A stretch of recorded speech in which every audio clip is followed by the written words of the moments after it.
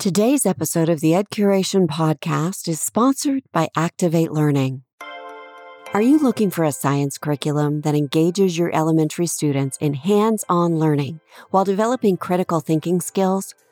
Try Activate Learning Prime, the innovative STEM education program designed to educate both students and their teachers.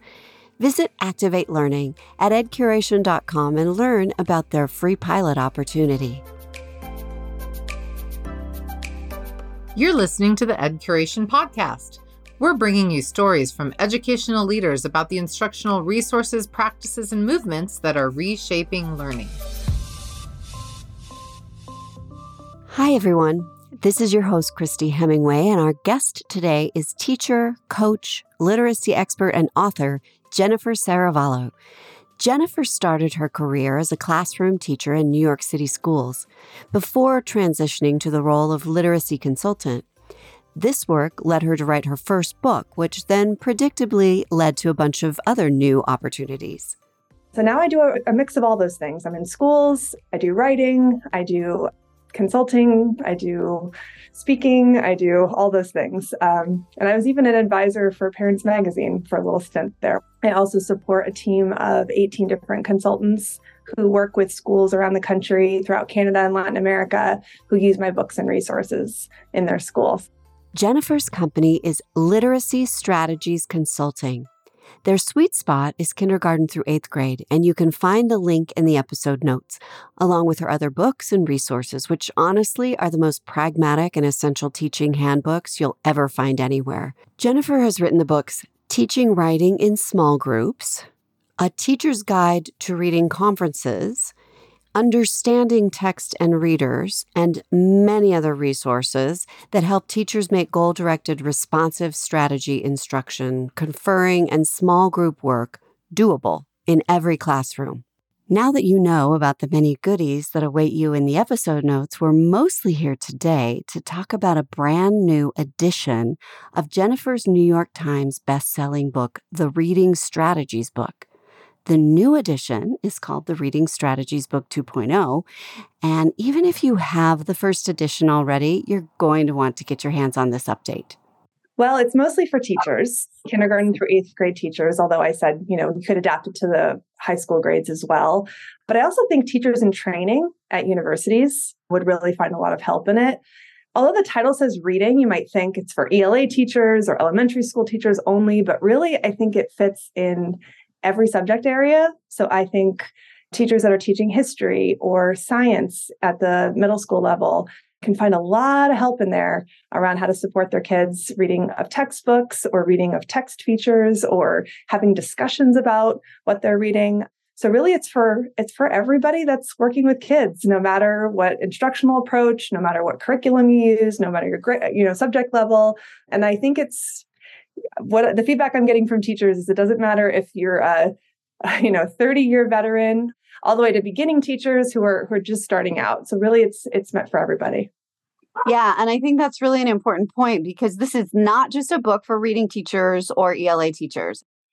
Yeah, I want to give our listeners a little bit of an idea of exactly what this book is. So it's divided into 13 different categories, and each one of those categories has a generous offering of different strategies, and the lesson plans are written so that the strategies, it really shows you and walks you through the application of those strategies. So it's not the kind of book that you just sit down and read from start to finish on a weekend, right? It's a resource or a reference guide. So help teachers listening to understand how to best use this book.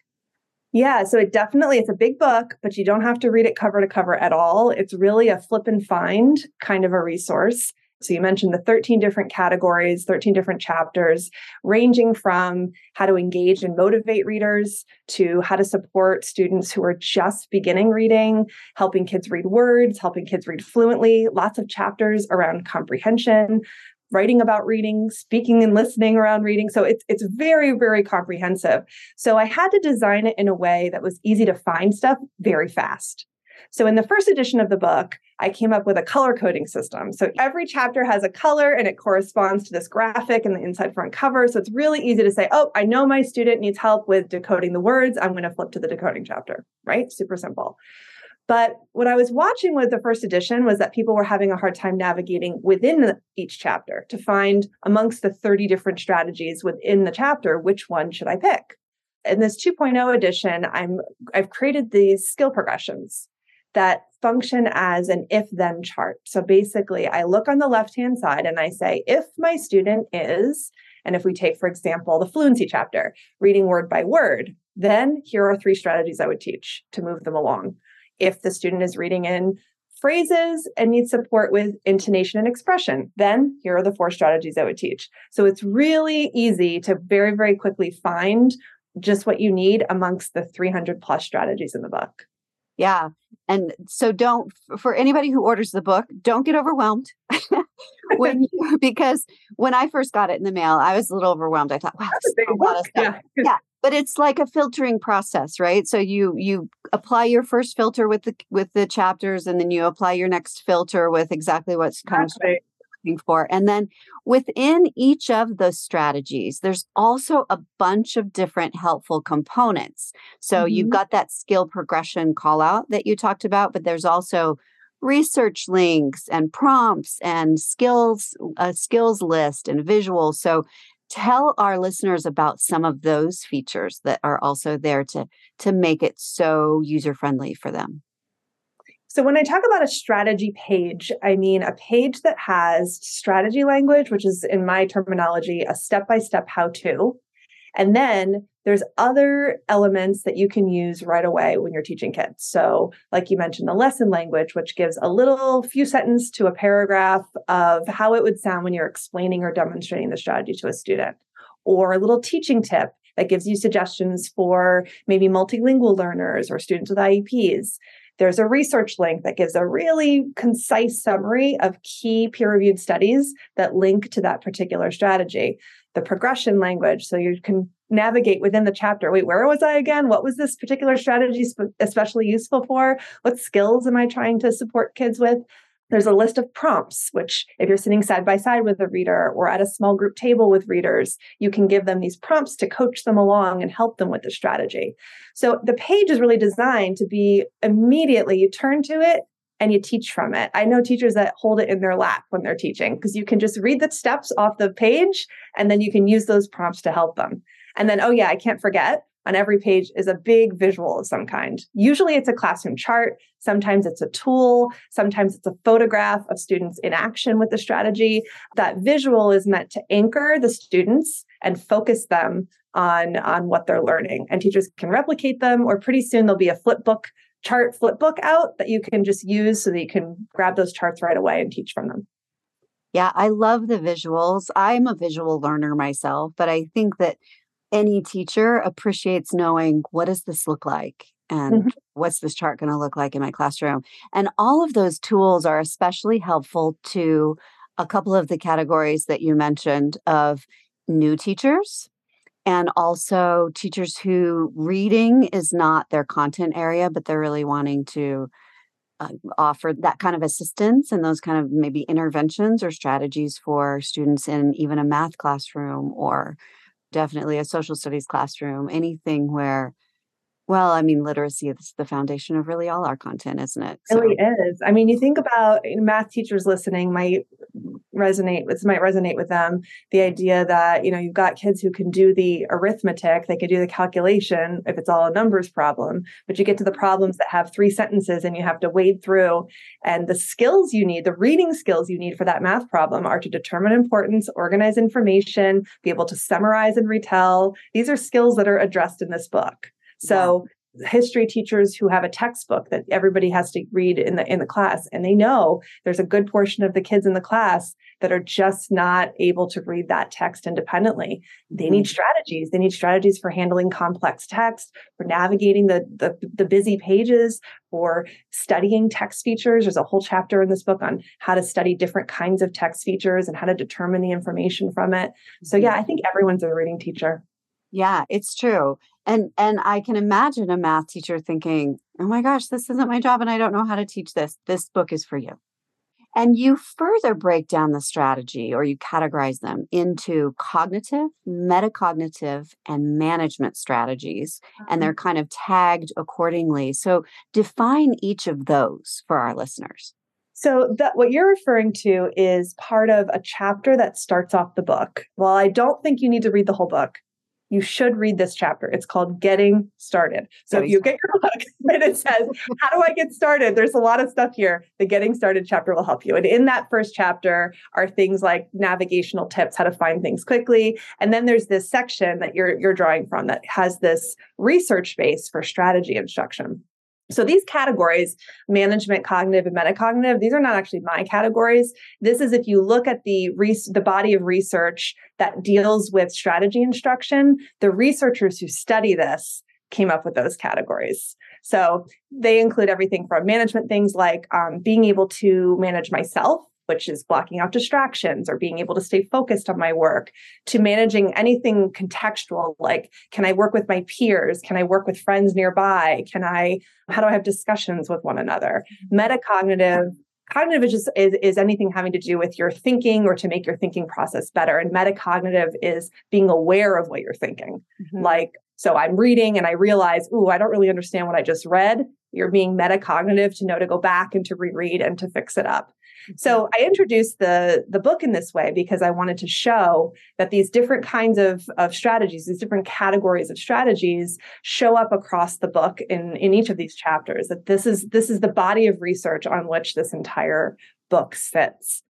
It is really fascinating research, and especially the research around metacognition that we have come to understand that it's really the metacognitive portion of our pedagogy and our strategy that creates transfer, right? Absolutely. And also that, that what we're trying to do is to create readers who are strategic. So readers who approach challenges with tools. They get into difficulty, whether it's word level difficulty, comprehension difficulty, whatever it is. And they say, I know what I can do here. I'm going to be active. I'm not going to just say this text is too hard. I'm going to close it, or I'm going to go ask my teacher what the answer is. Yeah. We're trying to create kids that are active, independent. And it's a lot in that reflection piece of coming to a spot where you don't just say, I don't get it, but what did I do last time when I felt like I wasn't getting something? And, what worked for me again? It's that piece that we all want to have as human beings, right? We all want to be reflective human beings. While we're talking about strategies for more deeply engaging learners, I want to remind our listeners that today's episode is sponsored by Activate Learning. Do you want to engage your elementary students in learning science by doing science, but struggle with limited time, content knowledge, and usability challenges? Look no further than Activate Learning Prime, the innovative STEM education program from UChicago STEM Education. Prime is the result of a rigorous iterative development process by a team of content and classroom specialists, designed to apprentice both teachers and students. With a focus on developing critical thinking skills alongside disciplinary content knowledge, Prime encourages students to ask questions, explore materials, share and refine ideas, solve problems, and make informed decisions. Prime was developed to address known challenges in elementary science education, including limited teacher content knowledge, minimal time for science, and usability challenges in hands-on environments. With Activate Learning Prime, you can preserve the curiosity and open-mindedness of your students while linking hands-on explorations in the real world with accurate science content through thinking, reflection, and discussion. To learn more about how Activate Learning Prime can transform your elementary science classroom, search Activate Learning at edcuration.com and discover the power of hands-on inquiry-based learning.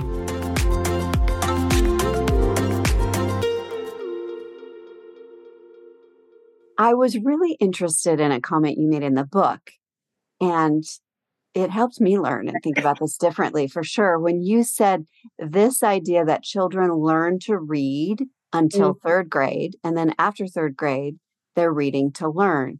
And there's this invisible line that happens, because I've always sort of adhered to that and understood that as being a truth. around literacy instruction. But you said it's actually a misconception because people of all ages continue to learn to read. With increasing insight, increasing depth, increasing engagement, we add to our vocabularies, we tackle new content or increasingly dense content or challenging content, which is why, even as adults, we join book clubs. And so talk about the kinds of strategies included that help proficient readers and even advanced readers expand their skills, because my suspicion is that people might listen to this and think, oh, it's a book of strategies for remedial readers. Mm-mm. And that's not right. No. That's a great question. There's a lot in there. I mean, I would love to say, the first thing I would love to say is that it's important to be on the same page about what do I mean by reading? Because if you say you learn to read until third grade, you might be limiting your definition of reading to just word level reading maybe, or basic comprehension. But what we know is that texts become more and more and more complex as you move through the grades.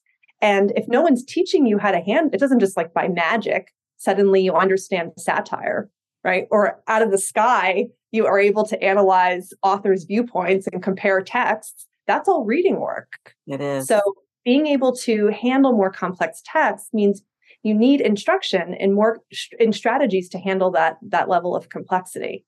So yeah, there's new strategies in here for, if we're talking about narrative reading, things like satire, allegories, helping kids to understand complex themes or multiple themes, symbolism, right? So some stuff that you probably like, oh yeah, I did that in high school, or I did that in middle school when we were doing like our novel studies, more complex, sophisticated thinking.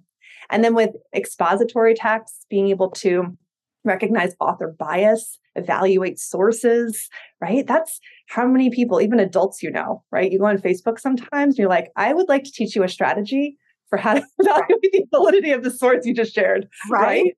Right? We even as adults, we need this. And I don't want to forget engagement motivation. That chapter is really important. I was talking to a colleague the other day, and he was saying, I got to be honest, since the pandemic, I'm just having such a hard time finishing books. I used to tear through novels. I used to spend all this free time reading, and I just find myself much more distracted nowadays. And he said, I use one of your strategies. He said, I'm breaking up my reading into smaller chunks. I try to sit down and just do at least one chapter at a time. Even though I know it's not as much as I used to read, at least I'm making my way through the book eventually. So even adult readers, I think, for attention, concentration, motivation, engagement, making choices about what books they read, or you mentioned book clubs, having discussions, having really good, where I'm really listening to the people I'm in discussion with, where I'm contributing valuable insights and ideas. Yeah. All that is reading, and all of that warrants instruction, not just in the primary grades, but all the way through. It really does. And those text analysis skills are what make reading so rich and so interesting. And I think your friend is not alone. We're losing a lot of that. We're becoming less and less adept readers as a society. Yeah, I don't know if you've had Dr. Marianne Wolf on as a guest yet, but I just love her writing on this particular topic. But she talks about this idea of the deep reading brain and how digital reading has interfered with our ability to get into this deep state. And so it's partly, I think it's partly stress and anxiety of the pandemic, but I think it's also the way in which we consume text now as adults, actually even children, a lot of scrolling, clicking on hyperlinks, jumping from one thing to another. It messes with our attention. And she says, messes with our deep reading brain and our ability to really engage deeply and to think deeply and to empathize with characters. So I would say wherever we've got a challenge, that's where a strategy could help. Marianne Wolf's book is called Reader Come Home. So you mentioned the research, and I do want to talk about the research. The references for the research are 30 pages long, which is amazing. So obviously, it didn't take you 30 years to write this book, but I'm so curious how you went about researching and selecting the strategies in this book. Yeah, I like to give myself these challenges. Now, I also know my limitations, and I do not have a PhD, and I needed help. I started reaching out to researchers that I know and really respect. And I said, do you know anybody who's in between their doctoral program and a job who might be able to do this with me? And thank you to Rachel Gabriel. She put me in touch with this phenomenal postdoctoral researcher from Michigan named Gabriel Della Vecchia. And he is my hero. I said, I never want to do anything without him again. So our process was this. I'd send him a draft of one chapter. He'd read it. He knows a lot of research anyway, but also he went in search of research citations that either support or extend some of the stuff I'd already drafted. And from that process, we cut stuff out that we couldn't find research support for. He sent me articles to read that gave me new ideas. I created a second draft, sent it back to him. He helped me to summarize and choose the studies. Sometimes I chose studies and he would say, yeah, the methodology on that one's not great. I wouldn't include that one. Let's include this one instead. So he had this knowledge of being able to understand what even a good study was. So I feel really grateful to him and really confident that what I ended up with was 700 citations that are really powerful, strong citations that link every single idea in this book to peer-reviewed research. So, Gabriel, amazing. You also got, you'll have this little section on each of the pages called Hat Tips, where you tip your hat to different educators. So some of the strategies came from educators across the country, I'm guessing. What was that process? Yeah, sometimes it's other colleagues of mine who have written professional books where they had a kernel of an idea that I borrowed. None of it's directly from anybody, but things that I was inspired by, or I wanted to make sure people knew about those other educators as well to check out their work. So I gave some hat tips to colleagues as well. Since we're talking about research and Jennifer has written a book on reading strategies, I had to ask her to weigh in on the ongoing and currently hot debate around the science of reading and balanced literacy versus structured literacy. My favorite definition of science of reading comes from the people actually doing the science, which is the researchers themselves. Yes. So if you talk to the researchers themselves, they will say, the science of reading is about looking at all the science, all the research, all the literature about all areas of reading. So from phonics to motivation, executive functioning skills, comprehension strategies, all of it, and informing your practice based on that research. I'm 100% behind that. But I want to be clear that this book and the strategies in this book fit anywhere. It doesn't matter what approach you use to teaching reading. It does matter to me that you know it's research-based. And in that way, I guess it's aligned to the science. So would fit in the science of reading classroom. And I know many people that use my work use balanced literacy structures, like giving kids time to read and working with them in conferences and small groups and teaching explicit mini lessons to the class and engaging kids in purposeful read alouds with think aloud and stop and jots and things like that. So it really works in any kind of classroom. There's a lot to still learn. There always will be in every discipline. One of the many reasons I love this profession is because we always have the opportunity to learn new things, up our game, and do what's best for kids. Yeah. Thank you for that. That's super helpful. And I think that you make a fabulous point in that it doesn't have to be an either or proposition. Maybe why can't it be a both and? Like there's good strategies in all of these camps.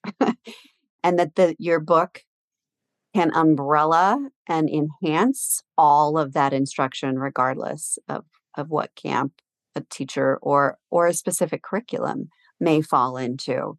And so these strategies are equally effective and applicable regardless of what curriculum or program they're layered on top of. Is that correct?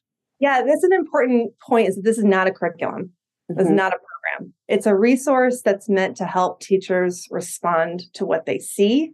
And it could be, I'm responding to a standard that I know all my kids need extra support with, that's in my curriculum, but I know they need another couple lessons with it. So I'm going to dip into this book and find it. Yeah. Or it could be, I taught this lesson and there's these 3 students who still just aren't getting it the way that my curriculum explained it, or I explained it through my curriculum. Let me dip into this book and find a few more ideas for how to support them, right? So for responsive instruction, for supplementing curriculum, that's what this is. It's not a curriculum. It's not a scope and sequence. It doesn't have a predetermined order. It's a fabulous companion. And to be fair, no curriculum can address every possible eventuality Absolutely. or fill every learning gap. So it's not a weakness in a curriculum that you can use and probably need a companion book of strategies. Absolutely. And I think that's such an important point. As states go through adoptions of new curriculum products, there could be some really great curriculum, but it comes down to the teacher. And the research is very clear that the teacher matters. And one of the things the teacher is doing is continuously assessing and teaching responsively, using that curriculum, sure, as their core of what they're doing in the classroom. But you've got to have your eyes on kids, and you've got to have tools that help you to respond to what you see. And that's what's going to help more kids be successful readers. That's why we're not all just trying to learn everything off of YouTube. You can learn a lot of stuff off of YouTube, but YouTube is not going to be responsive to how you're holding your fingers around the neck of the guitar or whatever. It can't see you. That's right. So, That's right. Yeah. So is there anything else that you would love for our listeners to know about this book? Well, we talked about the visuals, and across the book, 200 of them are new. So I'd love to give a shout out to Tiffany and Meredy, who are two educators who helped me to illustrate all the new charts in this book. I did some, they did some. Theirs are prettier than mine. And one other really big thing that was new and a big undertaking is every strategy, even some of the ones that stayed from the first edition, were dramatically revised because I changed all the lesson language in the book around a core set of new recently published texts that I chose because they're very diverse and inclusive and really current. And so that's another thing I'm excited about, is for teachers to get to know those texts if they don't already, and to kind of see how they can be used again and again and again to teach many strategies across the book. I would love for some of your other resources to be available to our listeners as well. Would you share what they can find at your website? Because you also have online courses. So tell us a little bit more. Yeah, sure. So my other books, they all are in this literacy instruction domain. I've got books about small group instruction and conferring for both reading and writing. There's a writing strategies book as well, which is formatted the same way, but for writing strategies. Understanding Text and Readers is about comprehension and understanding development through increasingly complex texts, what to expect of readers, what to expect of the texts. And then I have a complete comprehension resource, which is for assessing and teaching comprehension. On my website, you can also find a little store. It's a terrible store because everything's free. So everything on there is, you can just download it. That's not a terrible store. That's a wonderful store. That's kind of store, we right? Love that store. Go in and you take what you want. Yeah. So you just download whatever you want. There's lots of companion resources like study guides or Blackline Masters or self-reflection forms you can use with kids, or ways for kids to keep track of their goals themselves. I also compiled a ton of articles, podcasts where I've been guests or have guest blogged or things like that. They're all there as well. So if you wanted to read a short piece on some of the topics we talked about today with your colleagues, that's all there and freely available as well. My online courses, I'm updating them now, so they're not really available right now. But what you can find is my speaking calendar, where I'll be doing workshops, and you can find out more information about my consulting team and how to invite them to your school. You'll find links to Jennifer's website, all of her books, Marion Wolf's book, and to Jennifer's free store in the episode notes. Go there. There's so much great stuff. And to support your lively classroom even further, you'll find information about today's sponsor, Activate Learning. Jen Potager from Holly K5 Academy in Michigan says, Activate Learning's prime curriculum supports the new generation science standards and three-dimensional learning in every way. As an inquiry-based learning program, students actually experience the scientific process. We're so glad you tuned into the podcast today. We hope you found it helpful and interesting. If you have a tool that has reshaped learning in your classroom, school, or district, and you'd like to share it with our podcast audience, let us know in the comments or reach out to us through our website at edcuration.com. We hope you'll visit us again for the next episode of Reshaping Learning with the EdCuration Podcast.